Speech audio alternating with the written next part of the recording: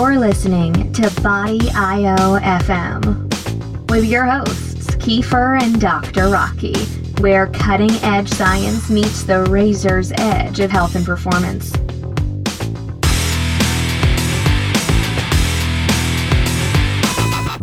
Welcome to another episode of BIOFM with your host, Kiefer, and co-host, Dr. Rocky. Hello, Kiefer. As always, announce our show sponsors, Hylete Athletic Wear. I don't need to tell you more about them. Go check them out on the website. Go check out their website, hylete.com, HYLETE.com. And also, this show has no monetary sponsors. Hylete, provides us with athletic wear, which is fantastic, and we appreciate it.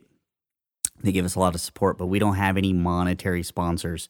This show is sponsored by Carb Backloading and Carb Night. So if you love the work we do and you haven't bought any of the works or transforming recipes, any of those books that we publish, those are what support everything that we do. We just really want to provide good information and hopefully provide immense value to everybody out there. So if you've bought material before, thank you very much for supporting everything that we do and continue to do. And if not, I hope you find the podcast useful enough to make you want to dive in that direction. So, all right. Today, everybody's been waiting for this, and I think we actually had one stalled attempt, and we might have talked about it a little bit, but we were going to go in-depth on artificial sweeteners today. Very specifically focused on sucralose, since it has been in the news and a hot topic for a long time, especially I'm going to knock paleo again, and I know some people dislike it and some people don't care and some people love it, that I rag on paleo, that is, but paleo has brought in a new face and a new reason to attack everything, and it's not what does it do to the body, what does it do to the person, it's what does it do to your gut microbiome. So, we've got these shifts in focus, and it just allows for a lot more information to be a lot more confusing to a lot more people when really, at the end of the day, it is just not that complex. It's very simple, people. I live my life in an incredibly simple way. I believe, and correct me if I'm wrong, Rocky, but your life as far as diet and exercise is concerned is far easier than it ever used to be. Is that correct? Well, other than when you let yourself get overweight. I'm sure that was easy. I was overweight most of my life anyway, so I mean, would you say this is easier? I'm whittling my way back down. So I don't know if it's easier. I think that it certainly has gotten to a point where it's not a struggle. So when it comes to working on diet, which is always something that I think which most patients struggle with, is trying to figure out what they need to be doing. It's nice that I got to a point where I don't really have to think about anything anymore. It's pretty self-written. Find some fat, find some protein, have some water, maybe drink some diet soda, and you're off on your way. It's funny that we always argue about vegetables as well, and I've kind of gotten to the point where I'm like, I don't even care about those anymore. You got me deluded, I guess. Well, it's just, everybody, the problem with talking about vegetables and saying that I don't care about them.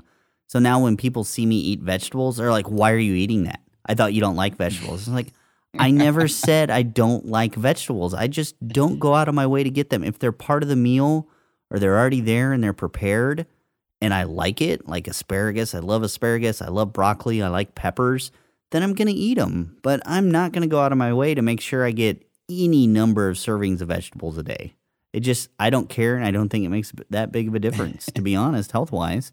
If you've got the most important factor under control, and we all know what that is carbohydrates. Like, I don't know how long it's going to take for the paleo community to admit this. I don't know how long it's going to take for the U.S. government to admit this. I don't know how long it's going to take for Alan Aragon to admit this, of all people. The problem is carbohydrates. I think we'll be here 100 years later, and we'll be having the same conversation. I think that's the unfortunate truth. It's a shame because these new movements, they kind of go so far in the right direction, which was actually low carbohydrate, and then they realized that's not palatable enough for everybody. and they're looking to expand their market. So now they got to say, oh, okay, well, now we're going to refactor things, and paleo is okay with grains if those grains are rice. And it turns out potatoes are safe, even though Europeans have only been exposed to potatoes for 500 years. Obviously, it's the same as something we were exposed to for 1,000,000 years, so those are okay. And, they start twisting their story to make the diet more palatable to get more people on board, which then makes the diet no longer work. And then nobody can figure out why. Yeah, certainly I know one of the biggest things that patients come to me asking when we start about dietary changes, one of the biggest questions they always ask me, can I have diet soda? That's really one of the number one things that come up. And I think it's one of those things that I see the most, I don't want to say nonsense bandied about, but just the most confusion that's kind of laid out there from all the talking heads. And certainly the latest Nature paper that came out a couple of weeks ago surely did not help the situation either. So I don't know if that's where you want to start. Yeah, go ahead and expand on that while we're there. Yeah. So there was a paper published in Nature, I think 2 weeks ago, and they took it's actually multiple studies within one research article, and it got published in Nature, which is a pretty prominent journal. And what they did was they looked at saccharin, sucralose, aspartame, and then they also had a water group, sucrose group, and a glucose group. And they basically looked at glucose responses and did oral glucose tolerance tests depending on what the rats were fed in their water. So they had, any of those 5 substances or 6 substances. Water, if you want to count water as a substance. And basically, they suggested that the rats that got saccharin had the highest glycemic response to OGTT, much greater than what you'd saw with sucrose or glucose. And then what they did was they looked at the gut biome, and they found that the gut biome changed in the rats that got saccharin and sucralose. And interestingly enough, then they transplanted the feces from these rats to germ-free rats, and they became glucose intolerant. And then they had a couple of human segment of the trial. It was only 7 patients, but they had given them non-intrusive sweeteners, and again, then transplanted the feces from the humans to rats for those human subjects that had an abnormal glycemic response, and that caused an abnormal glycemic response in the rats as well. And so they concluded that non-intrusive sweeteners has a major impact on the gut biome, and this has a major impact on glycemic control potentially moving forward, and the caution to use of these type of sweeteners. So essentially that was a study. What was interesting, though, is they have a plot. And so I think we're going to have the study reference, but on page 2 of the study, on figure 1, they have a scatter plot. And you look at all the glycemic responses of the rodents on the different substances, they all pretty much have a similar glycemic response. And in the saccharin and sucralose group, there's like 4 outliers. So, right. And it was interesting. They actually then took that group that got sucralose, and then they gave them antibiotics. So they gave them antibiotics to cover one type of bacteria. They gave them another set of antibiotics to cover a different type of bacteria. And in those rats, or those rodents, the oral glucose tolerance test was normal again, suggesting that the antibiotics killed off the negative bacteria. So essentially, that's kind of what the study showed, or at least tried to demonstrate. Mm-hmm. But again, it's interesting that they don't mention anything about the in the plot in the study itself. They don't mention the scatter plot, other than look, these 2 groups are out of whack. But when you look at the scatter plot, there's only 4 of the rodents, not the entire group. So it wasn't like that, like the entire group shifted. Right. There's only these 4 animals. So you have to again look at this and say, well, is this really a gut biome effect? Is this actually a sucralose or saccharin effect? Is it something that was by chance, and that maybe something that they ate changed their biome, and it was just those 4 animals that had that issue? I mean, all those things could be plausible. Right. And then, what's funny is, they didn't directly measure the makeup of the gut biome. So we can't even say what changes or any changes that possibly took place there. And then B, one of the important sides of science in all of this is, are there alternative explanations that could make more sense, or that would lead testing in a different direction, or that would explain our current results with previous research? And that's what's really missing here. For example, there's no reason to assume we know that receptors for sweetness are all over the body. We used to think that was, a phenomenon in the mouth. That's where we sensed sweet, sour, all these things, and that was it. Well, there's receptors for the sweet taste from the tongue pretty much all the way to the colon. You can sense sweet molecules all the way through. And so one possible explanation right here, we know that sweetness can independently trigger an upregulation of the glucose and sodium cotransporters in the intestinal tract. So there's possibility that there's a feedback between the bacteria and that increase, that the bacteria then does something to help stimulate that increase.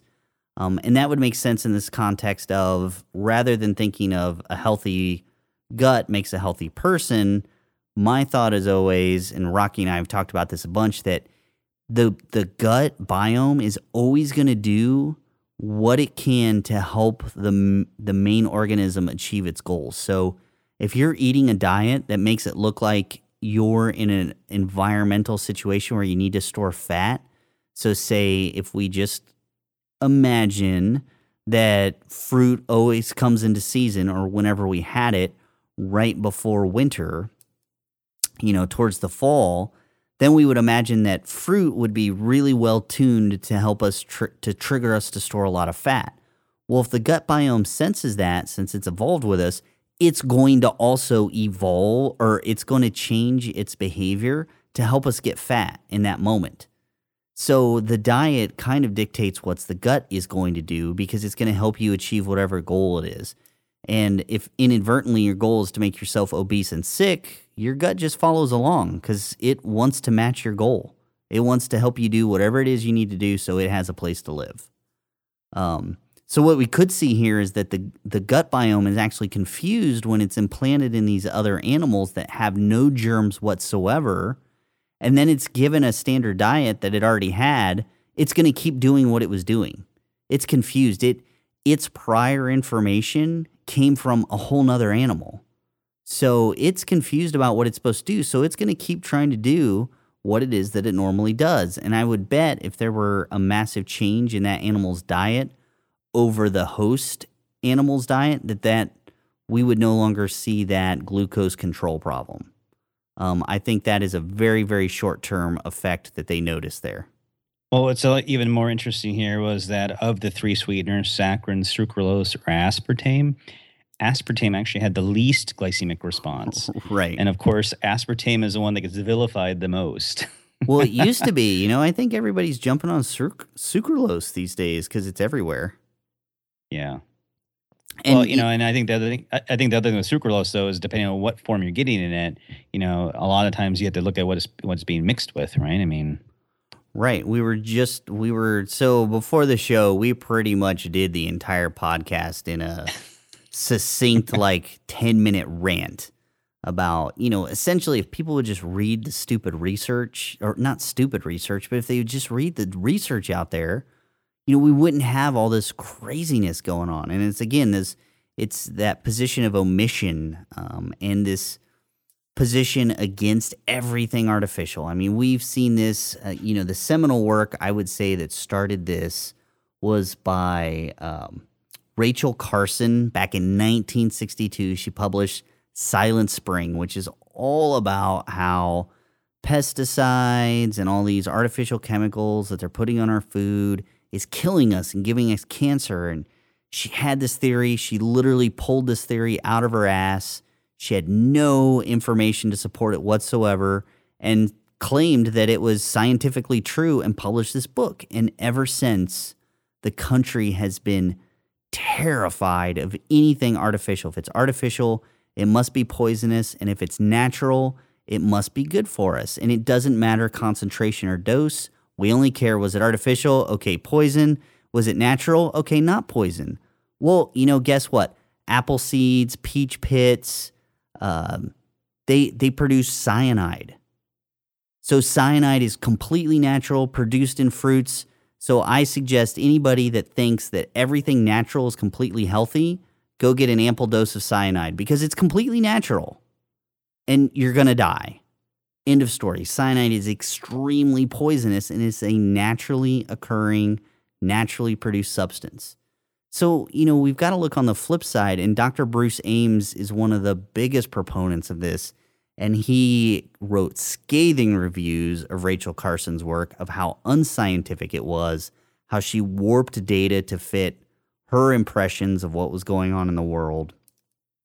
And one of the things he did was, he collected and looked at all the cancer research we had in animals and what causes cancer, what's carcinogenic.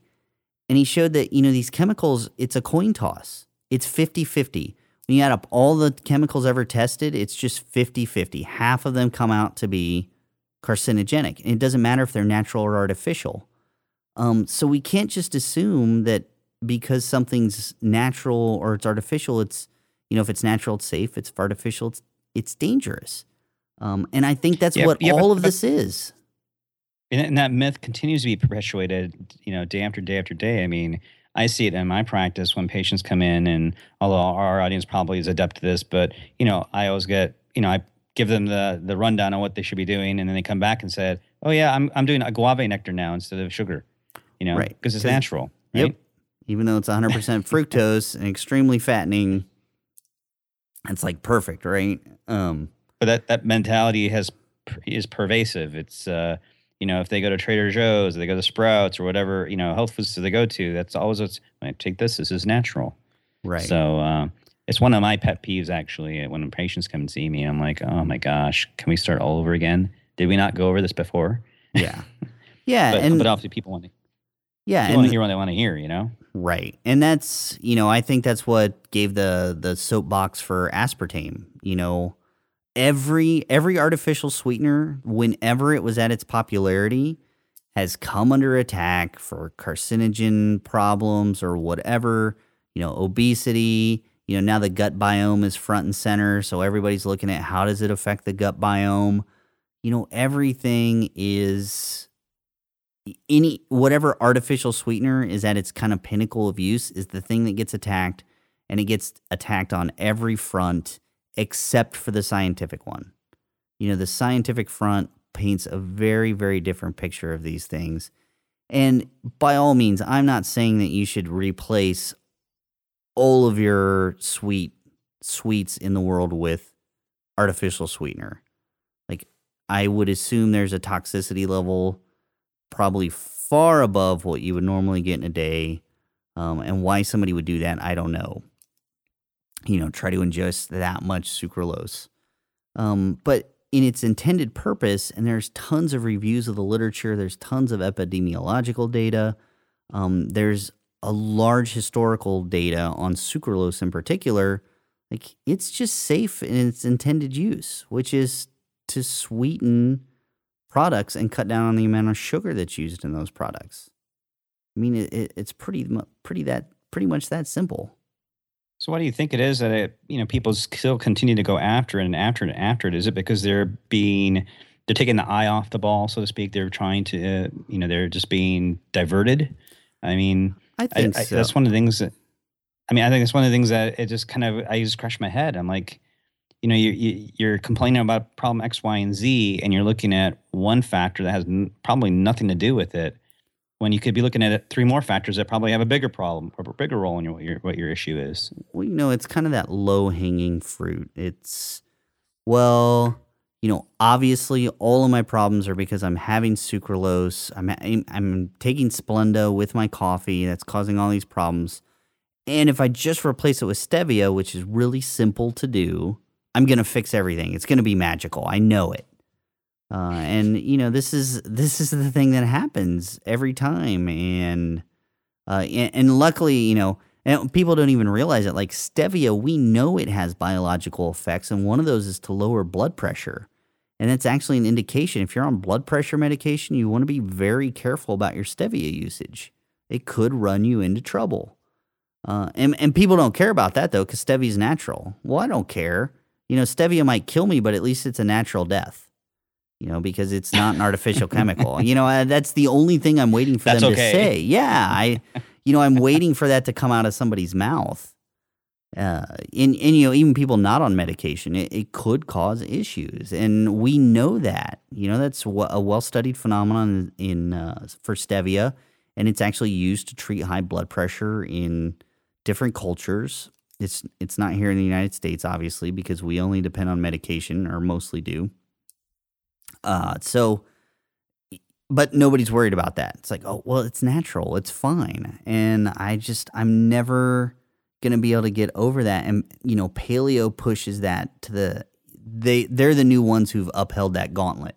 If it's natural, it's fine. And what's funny is how perverse that has become in their natural energy bars and their bison bars and their paleo shakes and their paleo powders for this and their freeze-dried cricket powders. I mean, let's stop for a second. Like, how natural is this stuff? That sounds pretty unnatural to me. For one, I don't eat crickets. Oh, go ahead. Yeah, I did. I didn't realize all those products existed until I actually went to a website and started looking around. And because I had a patient ask me about this certain cookie, and so right. Do you hear what you're saying? First of all, right. But the second, I went to this website. I was like, oh my gosh, there's like a replacement product for everything. Yeah, essentially. I had somebody processed.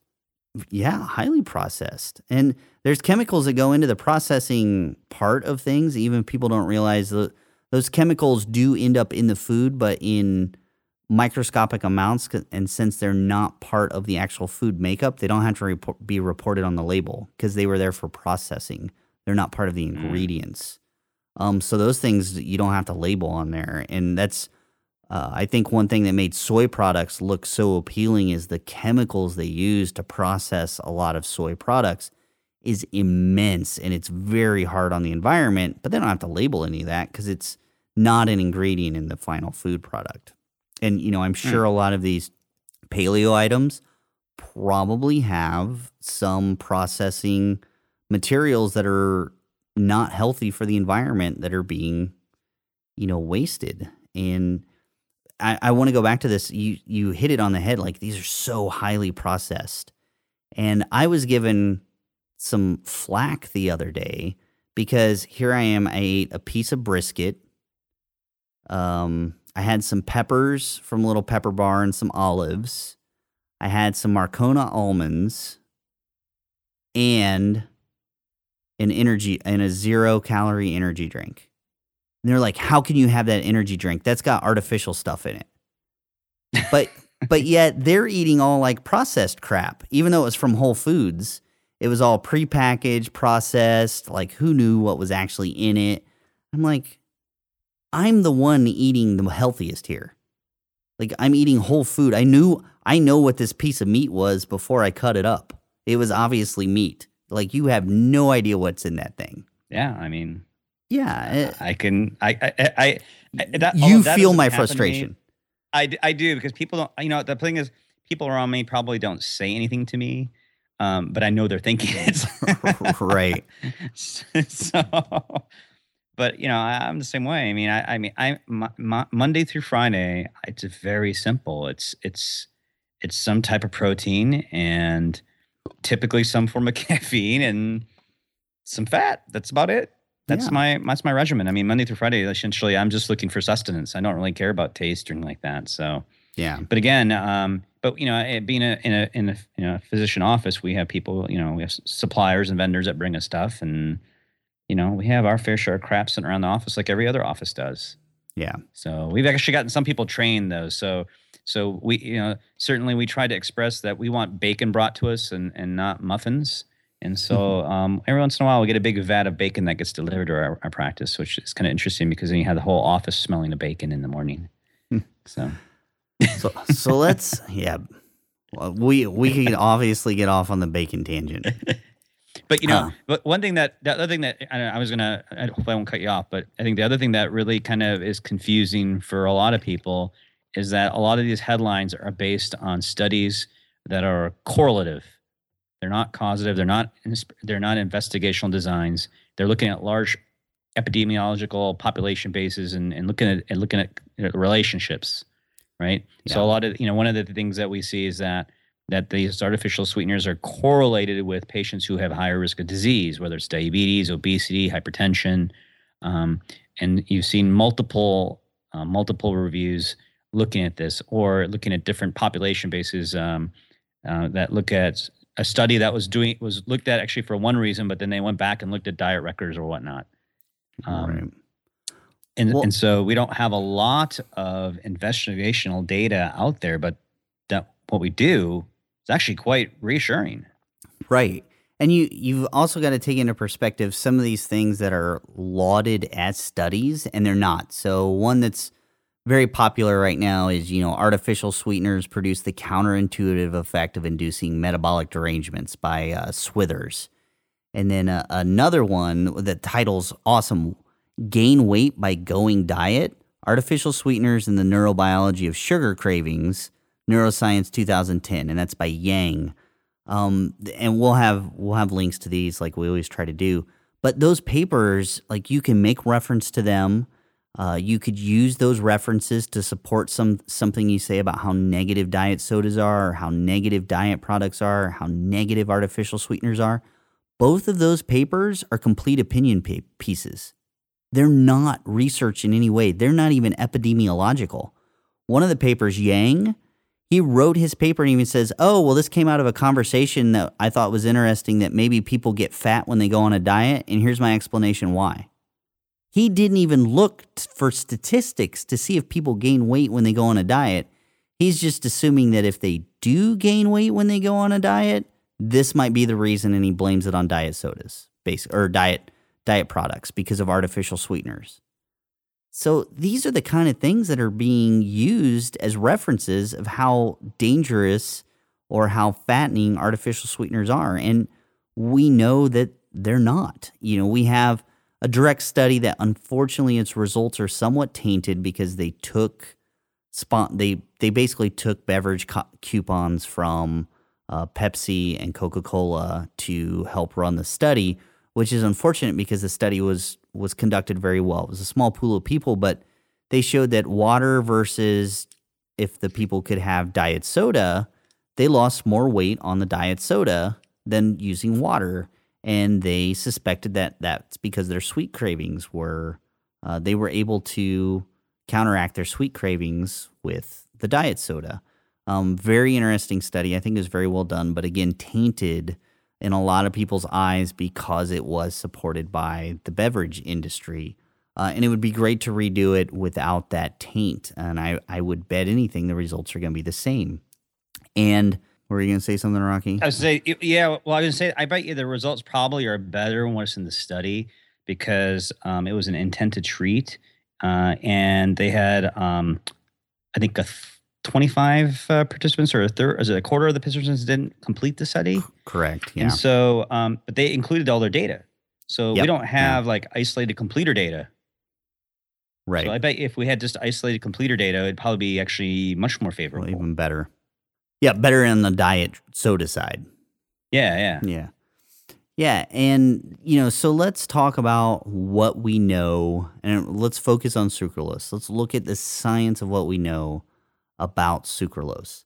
One thing interesting about sucralose is it's really difficult for anything to metabolize. The human body, bacteria, it turns out it's an amazingly inert chemical. And there's actually been several studies, we'll list them, looking at this problem of, how do we break sucralose down? Like, what can we do to it to actually get it to react? It's amazingly heat stable, regardless of people talking about, if you bake with sucralose, it might turn into these poisonous chemicals. That's never been demonstrated. That's total theory. Nobody's ever baked a product with sucralose and said, look, we found these toxic chemicals. We don't have that. That's theoretical at the moment. It's amazingly heat stable. I'm not saying that doesn't happen, but if it does, it's probably in, I would guess, parts per billion in what you eat, which is more than safe. Parts per million is usually the bar for, okay, you can eat this if it's parts per million or less. Is it some of the negativism though comes from the accounting for the sucralose? So we say it's inert, but what, 70 or 80% gets excreted in the feces, something like that. So you're left with like 20-25% that they got to account for, and so Right, people but kind of that's hammer on that. well, that's in the feces. If you collect sweat, urine, and feces, you do collect, and I think is it 48 hours or a week? I don't recall. I don't remember, but you recover 100% of the sucralose. It's hard to do with people, obviously. It's hard to collect all of their sweat, all their saliva, all of that kind of stuff to make sure. But in animal studies, if you collect everything that comes out of the animal, you'll collect 100% of the sucralose that they ingest.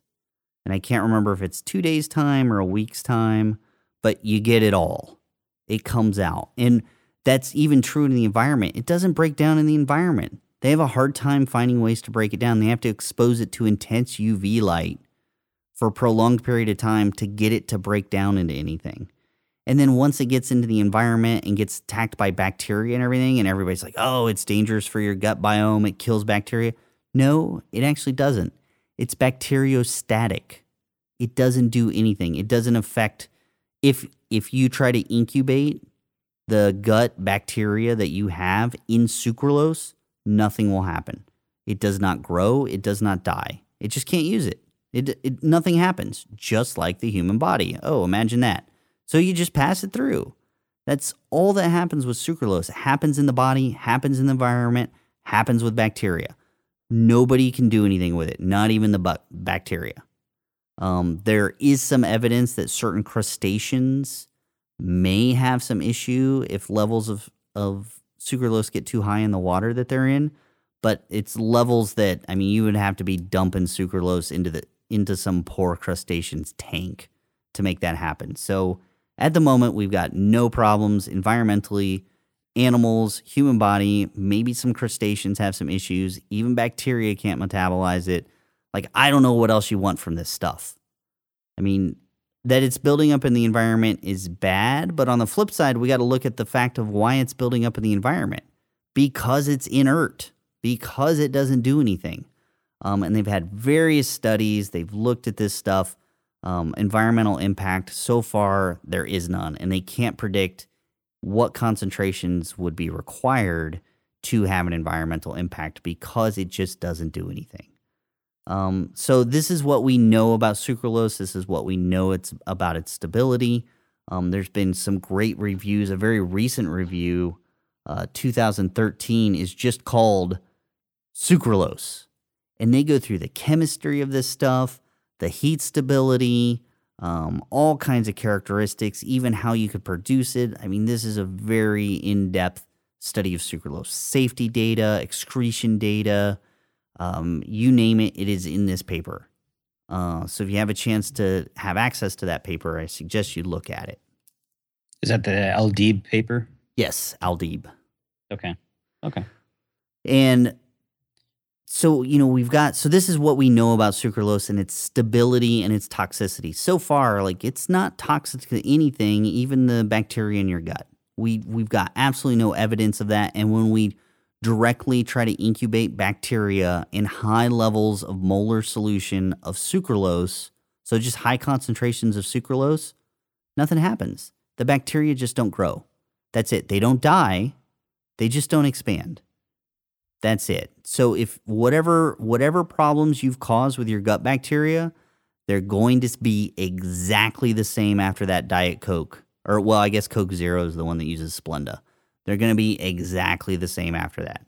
Whatever gut issues you've got with your bacteria, it's going to be the exact same gut issues you have with your bacteria once the Splenda makes it through your system. No difference whatsoever. And then, so again, it depends on what you're probably consuming the sucralose with then, correct? Right. And certainly if you're consuming sucralose in a non-carbohydrate environment, you're probably you in pretty good shape. You probably have very little to worry about. Yeah, exactly. And we were about to go there, why carbs could cause a problem. Obviously, this, I don't know how fair this is since Rocky and I have already had this conversation before the podcast, so we're extremely prepared. Actually, we've had this, how many times have we had this conversation? We've gotten on the phone and just ranted about this. I don't know how many times. And we just keep digging. At least 10. Yeah, and what's funny is every time we go back and we've really been digging hard for any convincing research that sucralose in particular is something to worry about. And I worry the most because that's the one, A, that I use, and B, that I recommend. I mean, I don't want to be recommending stuff just out of dogma. I want to make sure this stuff is safe and helpful for people. And it's what I use. I don't want to poison myself. So, we've really been trying hard to look for something that would be like, okay, yeah, I'm going to scratch my head on that one and I'm going to worry a little bit. But neither of us have found that. I mean, correct me if I'm wrong, Rocky. I haven't seen that, and you've never brought it up. I've not come across anything that was really a piece of research that say you should not be doing this. Right. Or even to make us scratch our heads. Yeah. Really. I mean, and again, like I said, most of the stuff that gets brought up that hits the headlines, that hits social media, typically are articles that are not interventional studies, Or not studies at all. They're opinion pieces. Yeah. Well, yeah, exactly. So, I mean, like I said, it's difficult to say why this continues to be an issue. I was actually on the old athlete, what's that? I can't even remember it anymore. The DH forum. Athlete.io now. Athlete.io, yes. And so I actually was on there, I don't know, over the weekend for one reason or another, and just snurfing around. And even today, even as of this summer, people are talking about artificial sweeteners and on the forums, and you shouldn't be doing this too much. You should to get the drops and not the powder, and blah blah blah blah blah blah blah blah. And I'm like, it doesn't really matter. We'll get into things to worry about with artificial sweeteners a little later, but let's finish with or let's continue with what we know about sucralose. One thing that I've found very interesting, and I mentioned this earlier, and that's that sweet receptors are found all throughout the body, and that includes the beta cells of the pancreas. These are the cells that produce insulin. They have receptors for sweetness, and it turns out that different artificial sweeteners trigger different reactions in the beta cells to be either primed for insulin production or not. So it's really interesting. What we find is that sucralose in particular does an uptick in both calcium ion concentration, which then allows greater absorption of glucose in the beta cell, which is necessary to produce insulin. And it also shows an increase in cyclic AMP. So both of these actually activate the pathways for metabolism in the beta cell to start producing insulin. But there's a key missing, and this is why we don't see it when we take artificial sweeteners alone or we inject them. There needs to be a certain threshold of glucose available to then spark the release of insulin. So essentially, and sucralose is one of the ones that does this. They all act a little different, but sucralose specifically can enhance insulin production from a glucose load, and we know the mechanisms of this. So it wouldn't be surprising if you were really going to research sucralose and you wanted to make it look bad, what you would do is you would give sucralose to people before giving them a glucose load, and then what would happen is they'd have a higher insulin response because sucrose actually amplifies the beta cell's production of insulin in response to a glucose load. Glucose is absolutely necessary to make this happen, but sucralose amplifies the insulin release. So if you want to make it look like sucralose causes problems, you would design a study where you give sucralose first and then, like I said, a glucose intervention later, which is exactly what one of the studies that gets paraded around did. It was a very small study, poorly controlled, not very well done, and that's exactly what the researchers did. They gave sucralose directly before giving the people a glucose load, which we know from how sucralose works that they should get a bigger insulin release from that exact same glucose load, which is what the researchers used to say that sucralose caused blood sugar control issues. It didn't. It just increased a larger amount of insulin. That's it. So we know this. We know why this works. We know this functionality. So knowing that, we can go back and say, okay, well, this is really simple. If you're going to have artificial sweeteners, don't have them with carbs. Or later in the day, if you're on carb backloading or carb night and you're going to have carbs, don't have artificial sweeteners. Use the real stuff. How much easier could this get? Well, I was going to say, and this may lead to why some of the observational stuff is there when you look at large populations, because, you're looking at populations that are probably metabolically deranged to begin with. So you already set up a situation where you kind of set them up for failure already. And then if you then correlate the artificial sweetener use with their risk of having obesity and hypertension and whatever disease state you're looking at, well, of course that's going to happen because they're already eating the way they should be eating, and then you're selecting for those patients that have the higher amount of a sweetener in them. So it's kind of like an uncontrolled experiment. Yep. And so we see that correlation simply because, like you said, they're already deranged, and then they're getting a bigger insulin response, which is probably deranging them, possibly more. I'd be really curious if those extra insulin excursions slow the onset of diabetes. I could see where they would increase the onset of obesity, but slow the actual incidence of diabetes. Does that make sense? Well, I think I think that would be a situation where it could potentially accelerate the way you get to diabetes, because if you continually hammer the pancreas and continue to have higher excursions, in a sense, you're whipping the pancreas every time you're doing that. Right. So well, I was just potentially thinking. Yeah. Well, I mean, the pancreas might crap out sooner, but I was thinking maybe you might see the incidence of type 2 diabetes, the formation, take a little longer because you have those larger insulin excursions to prevent the blood sugar. Early enough. You might not catch it as early potentially. Right. Because because they're being covered essentially, but it might be a situation where you're walking off a cliff. Right? Yeah, exactly. So exactly. That was my point. And I think it would distinctly help you to gain body fat for sure. Oh yeah. I mean, especially if you're over consuming calories, like everybody probably, look at these populations probably are, Right. So one of the worst things you could do is go to, and Oprah, I don't know if you remember this, Oprah had some hugely obese woman on her show once, who was on the show, and it was funny, they set her up, or I don't know, but she was like, I don't know, I don't eat that much food, and they'd had a camera person just following her all day. She went to McDonald's and ordered something like 2 Big Macs, a couple quarter pounders, 2 large French fries, a couple of the apple pies, and a large Diet Coke. That conceivably could have been even worse than if she'd just gotten a regular large Coke.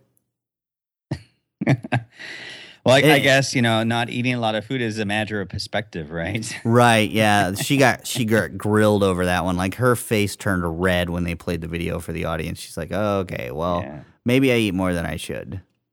But, but that's what's funny. I think people do that. They order a lot of food and then they order a diet drink with it. Yeah. Thinking that somehow makes things better. That could actually make things worse. If you're going to go... Go ahead. I say that's a term that they use in a couple of research papers. Reverse causality is what I saw. They call that reverse causality. So that is the justification of the other foods potentially being the actual X factor, not the artificial sweetener. Right. Because of that behavior. Yeah. So. Yeah, and just the fact we know that could make their condition worse and accelerate problems. I mean, we should just be telling them, look. It's a lot of calories, but I don't know where the balancing point is. Maybe maybe there's really no difference. Maybe in that scenario, until we have some really good data, maybe it just doesn't matter. Have the regular Coke, have the Diet Coke. We don't know. Yeah, I think when you get to the point where you're eating that much volume of food, I don't know if another 400 or 500 calories is going to really break the bank there, right? No. Honestly, we definitely have limitations about. Unfortunately, they're very high, but there's obviously limitations on how fast you can accumulate body fat. And I say that because in recent history, we've had 2 women who have, pledged that they are going to become the largest woman ever on record, and hopefully the largest person. And they're both attempting it, and they found out it's actually, after a certain point, it didn't matter what they ate. They had a really hard time gaining weight. They had a hard time continuing to do that. And what they found is, there's just, you have to be special to hit those massive fattest person in the world numbers. The fattest person ever in recorded history was 1,600 pounds. I think these women got up. Yeah, these women got up to like 700 pounds. That's it, and they were trying really hard. Yeah. I mean, so that's probably a subject for another podcast. My guess would be. Yeah. So there's there's limitations there. Just like everybody claims there's a fat thermostat that says how thin you can get. I think there's some sort of predisposition of how fat you can actually get as well. So anyway, we're way off topic. But these are the things that artificial sweetener conversations relate to. They relate to everything. It's don't take them because they're going to make you obese. Don't drink a Diet Coke because it's going to completely obliterate your gut microbiome. Don't do this, don't do that. Like, it scientifically, not only is it unproven, some of it is disproven. That's the thing. We have no evidence whatsoever that diet beverages or sucralose are going to hurt your gut biome. End of story. The evidence can be explained in one of 3 or 4 different other ways that's far more plausible and based on research that we actually have and not speculation. So those are the we talked about diet being one of those, right? You don't know what the food is doing. What would be the other couple other explanations? Well, so for example, the gut biome mimicking what it's supposed to do to help the organism achieve its goal.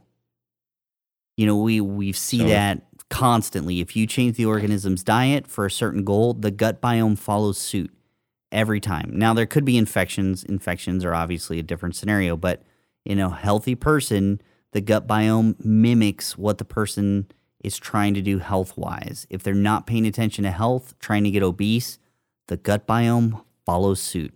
As soon as they switch things, start trying to get healthy, maybe they don't eat carbohydrates, guess what? The gut biome follows suit. So that is, again, a far more plausible explanation for what's going on when we look at these bacteria transplant studies than to just say, oh, no, it's the gut biome that drives everything. No, I don't think that's the case. I think the gut biome has an intimate connection to us, but we're the ones who are in control in that scenario. And the other explanation is, the distinct difference in what we know about sucralose and sweetness receptors. It affects them different than other artificial sweeteners. And this has implications all the way from permeability of the gut, absorption of certain nutrients, the reaction of those nutrients in the pancreas. It has some consequences on GLP-1 excretion. So, these are all things we know about. We've got research for. We know the consequences. We know the cascade. We don't need to make up stories beyond that. Was that good enough, Rocky? Did that answer your question? I think so. I am trying to speak for the masses, so I'm channeling the masses of their questions. So No, I think understand. that would suffice. Okay. What's that? Yeah. Oh, no. It's a good. We always need a devil's advocate with me around. I don't know. Is there any more to be beaten here? I mean, is there what else Well, can we say about sucralose in terms of well, potential negative, potential positive effects? I mean, I've seen data suggesting that actually it may be beneficial when you're changing diets from something that's high in sugar to sucralose as an additive to prevent dental caries. yeah. It can prevent. It can reduce the acid load from coffee. So if you're making coffee and putting sucralose in your coffee, like I know some people do, Mm-hmm. Yeah, um, that might be me. yeah, that might be you. I have witnessed this, by the way. So I mean, What? It's only like the 12 packs, 12 little was it? I think it packets. was 12. Yeah, Yeah, I it's think I saw 12. 10. Well, Oh, then the you missed request two. was 10, but yes, that's Yeah, what it was. yeah, 12 packets. I don't even care. Um, we actually do have some more to say about it. Because well, yeah, you hit one of them. I mean, they've got controlled studies that are pretty well done. Not large populations. Although some of them they do some interesting stuff with like groups of 100 or things like that, and they've shown that replacing sugar with sucrose actually improves a lot of health parameters. But the interesting thing, it helps produce blood glucose control, insulin secretion, C-reactive peptide, all these things. The interesting thing about those studies is though they're trying to replace all of the carbohydrate in those, or as much as possible. So they've decreased the carbohydrate load, which isn't always done, like we just talked about, when people add a Diet Coke or add a Coke Zero or add something like that to their meal.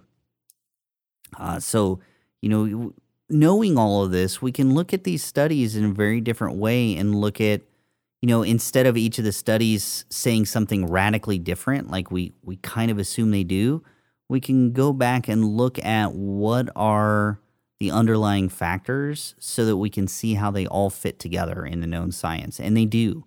We don't have any outliers. We don't have any study that's way out in left field that said, oh my God, these people had Coke Zero for a month and they all got terminal liver cancer. Like we don't have anything like that's unexplainable. Everything we have is really explainable in the science that we have. And what it says is if you're eating carbohydrates, don't have diet drinks. If you're not eating any carbohydrates, diet drinks will do absolutely nothing, except give you some satiety for if you've got a sweet tooth. That's about it. But you brought up the forum, which the forum is just a mess, and that's why we're going to take down the old forum. And I don't know if we're going to start a new one or what we're going to do there, but it is such a mess because it is the actual antithesis of everything that I started with this, and that's science-backed suggestions and procedures, which does not happen in the forums. People just make shit up. It's horrible. I think people are going to fight you on that. Really? I think so, yeah. You think people want the Wild West? I mean, as long as they realize it's the Wild West. I mean, it's a total you certainly. Wild West. I was like I said, I was in there the other day, and there's actually a lot of people who probably followed a lot of your stuff for many, many years and actually kind of control some of the Wild West to a certain degree. It's amazing. There are a lot of new people on there even now. I mean, I saw posts as recent as like a couple of days ago. So people are still going to the forums and sharing their experiences. Maybe it should be renamed or delineated as a user forum instead of just something that's a reference to everything. But I still think that there's a place for it somewhere along the gestalt. I think the community is really helpful. I just want a better way to implement it, maybe, and maybe there is no better way. Maybe the Wild West is the way to go, and just let it figure itself out. But one thing. There's good. Well, hold on. Wait. All right. I want to get back to the point on topic, which was not the forum, which is what you said you found on there, which was people talking about artificial sweeteners, and maybe if you're having trouble, then cut back on your artificial sweeteners, and that's probably kind of my fault because of the ACE-K thing, and some studies that were found with mice, and ACE-K can be metabolized by beta cells. It turns out actually all artificial sweeteners are to some degree, and they can exacerbate insulin release, and they may not actually cause insulin release. So we've got a lot of confounding factors there. And so that caused a lot of confusion with artificial sweeteners. I can say this, people who drink tons and tons of soda that have problems, usually when they cut back on the soda, and I don't know if it's the soda or something else that they do when they cut back on the soda, it usually helps them out for a while. It helps them get over a plateau if they've hit one, especially initially. But what we also know, if you're already, and I wrote an entire article on this on, I think it was Athlete.io is where it still is. It will be moving to Body.io. All that content will move over.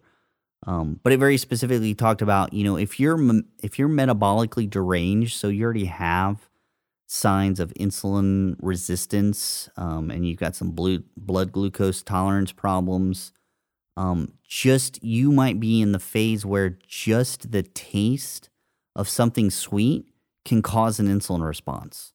This only happens when you become deranged, metabolically deranged.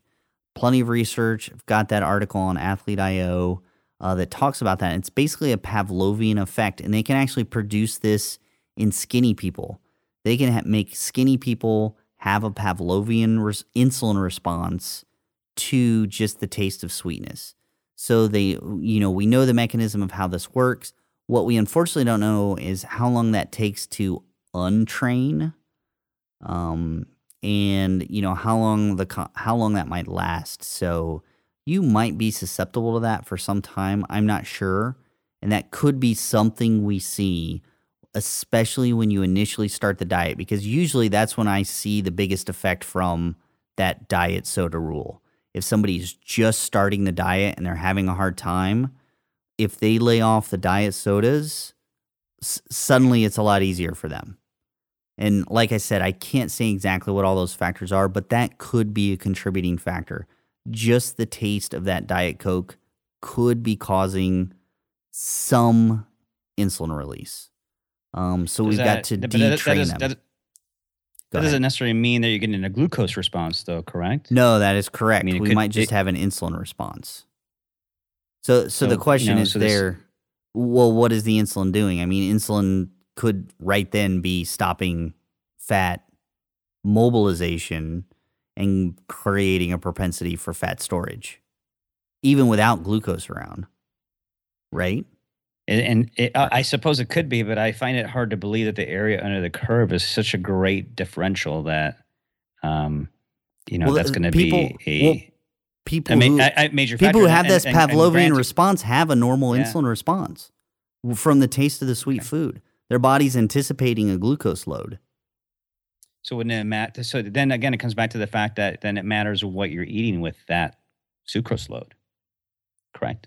Well, a raise in insulin should cause an increase in lipogenesis. Well, regardless, an increase of insulin, even under a glucose clamp, stops or decreases it increases lipogenesis, decreases lipolysis, basically, is what I'm trying to say. Right. So LPL Period. and HSL.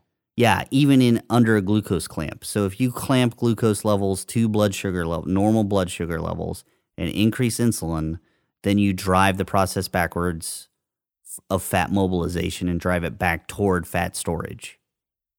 So it would be a physiological problem. If you have that problem, that's the problem. Like, you would have to go get tested for that. There's no way you could just know. So if you wanted to be completely safe, you would want to start the diet, especially if you're starting overweight. You would want to start the diet and try to get rid of those diet sodas. If you can't, I wouldn't worry about it that much. And if that's the case, have those diet sodas at night. Probably your best bet. But, those could cause problems for that reason, and I would assume we can detrain the body in about the amount of time it takes to train it for that response, which I believe in this study was like 4 to 6 weeks. Was it? I gotta assume there's a considerable larger volume of diet soda drinkers in the that these populations look at. I can't imagine. Is that the case, or didn't really specify what you've seen? They didn't really look at volume in these deranged patients.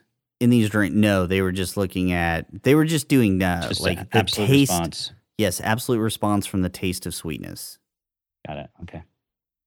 So I believe they were some of them did artificial sweeteners and some of them used sham feedings where they would have them chew up something sweet and spit it out.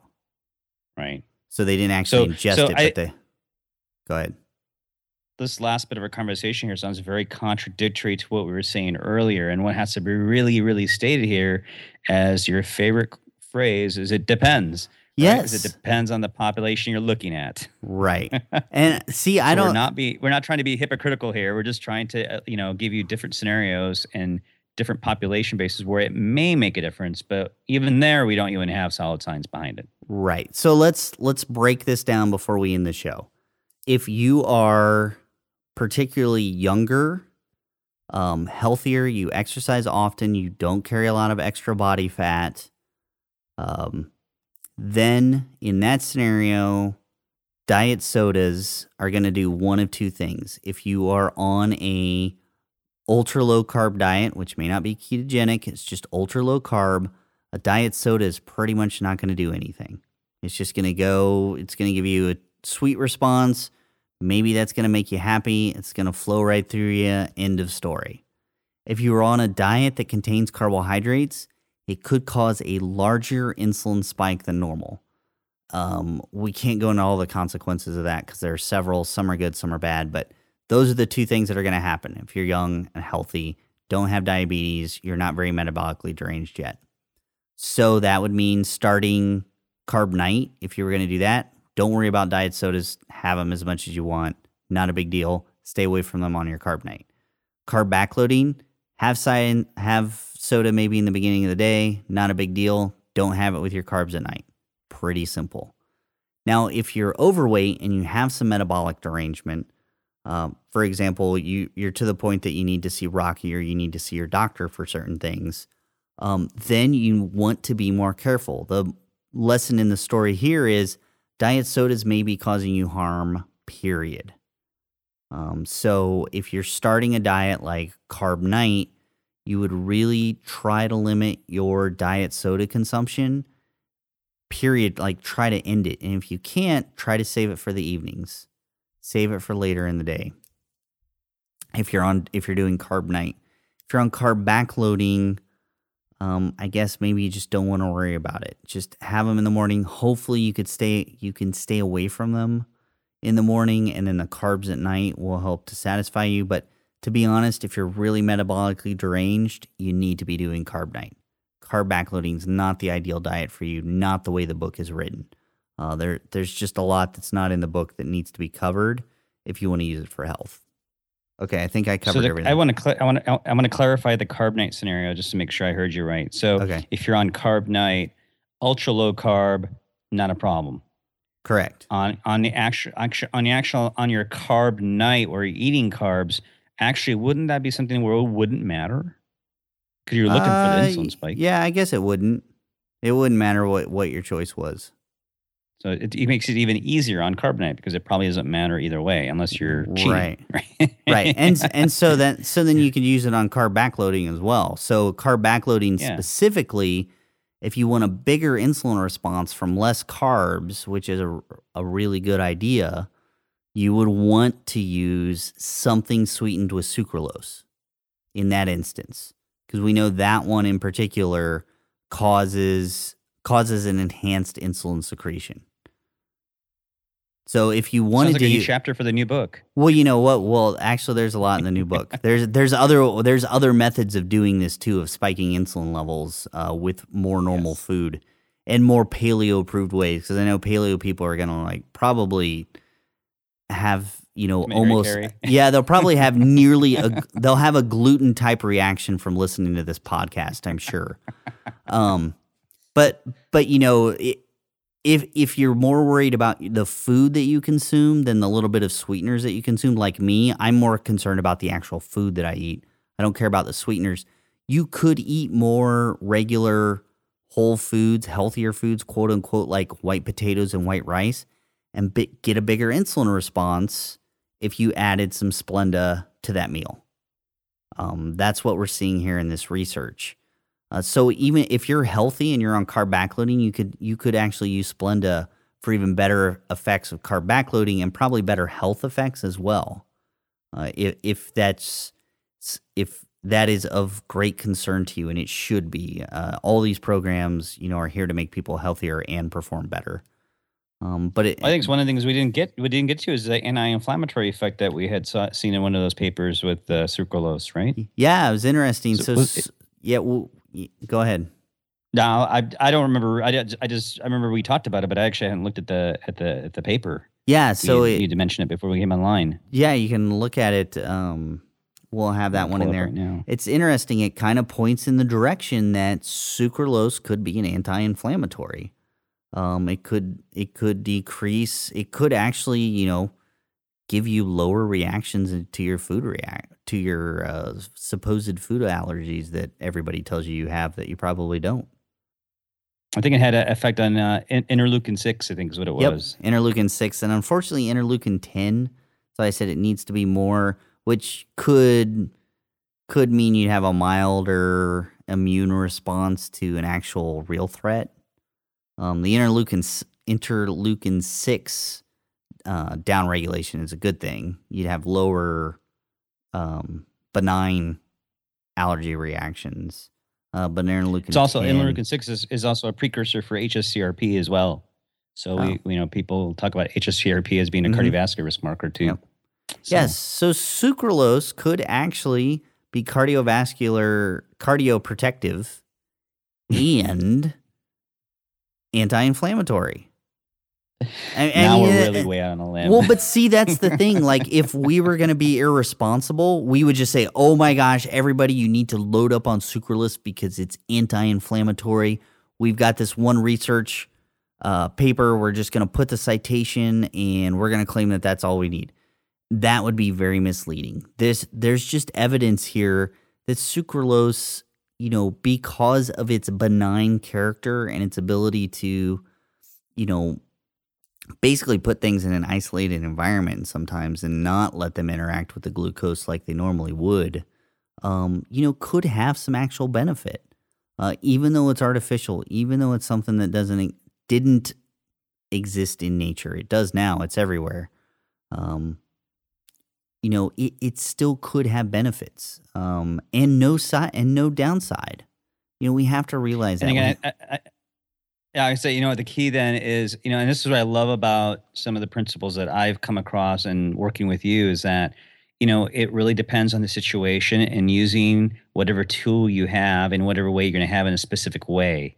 So, and not to just kind of blindly say, this is not something we should be doing or shouldn't be doing, but using substances and chemicals, whether they're natural or not natural, in a positive manner and looking at those ways of how they work in a positive manner and obviously negating the negative ways that they harm us, right? I mean... Right, and that's exactly how you approach medicine, which is, one reason we work so well together. You're not against medication, you just see it as an adjunct. I mean, sometimes it's really necessary. Correct? Agreed. Yeah, definitely. I mean, and sometimes I can actually use a medication to reach an endpoint as well. So even though it may not be a natural thing, and it might be quote unquote medication, used in the right scenario, it actually may help someone get to an endpoint they're trying to get at. Yeah, and in a healthy way, one that's maybe there's a downside, but it's not destructive and it's not something that's going to cause permanent damage. It's just that's what all of this that we're doing here is about. Trying to teach people how to use all this stuff. I mean, as far as I'm concerned, just about nothing is off the table.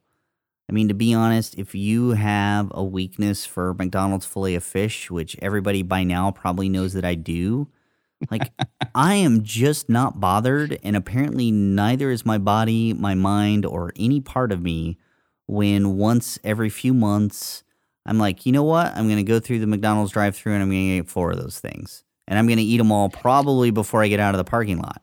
like it has no My effect soul on is me. bothered by that. Well, you might have issues with it for all kinds of reasons, but the point is like everything I do is so easy and like so on point, quote unquote, even though it seems easy, it's so on point.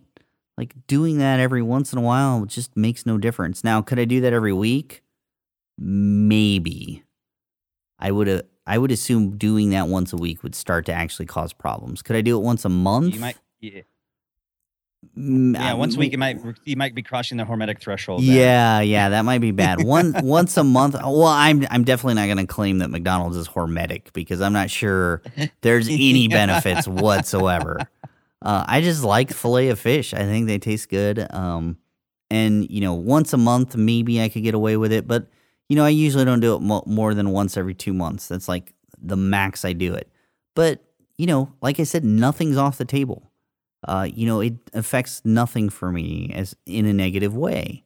And that's the way we should look at everything. Everything that you enjoy, I promise you, there is a way for you to enjoy it where it will not cause you health problems, where it will not cause you performance problems.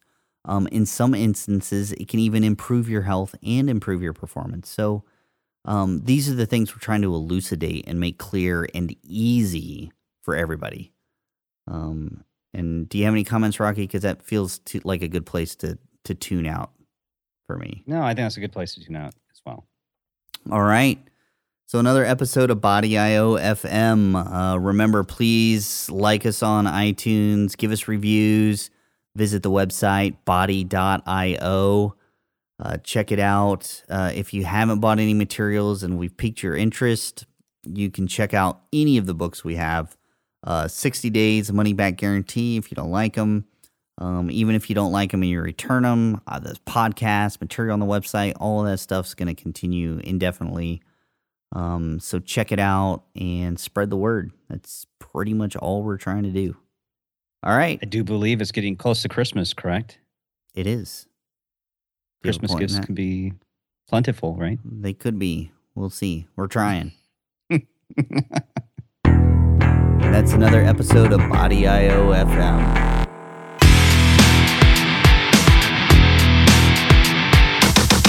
You've been listening to Body IO FM with your hosts, Kiefer and Dr. Rocky. If you'd like to hear more, log on to body.io. We'll be back next time with more science from the pinnacle of human health and performance.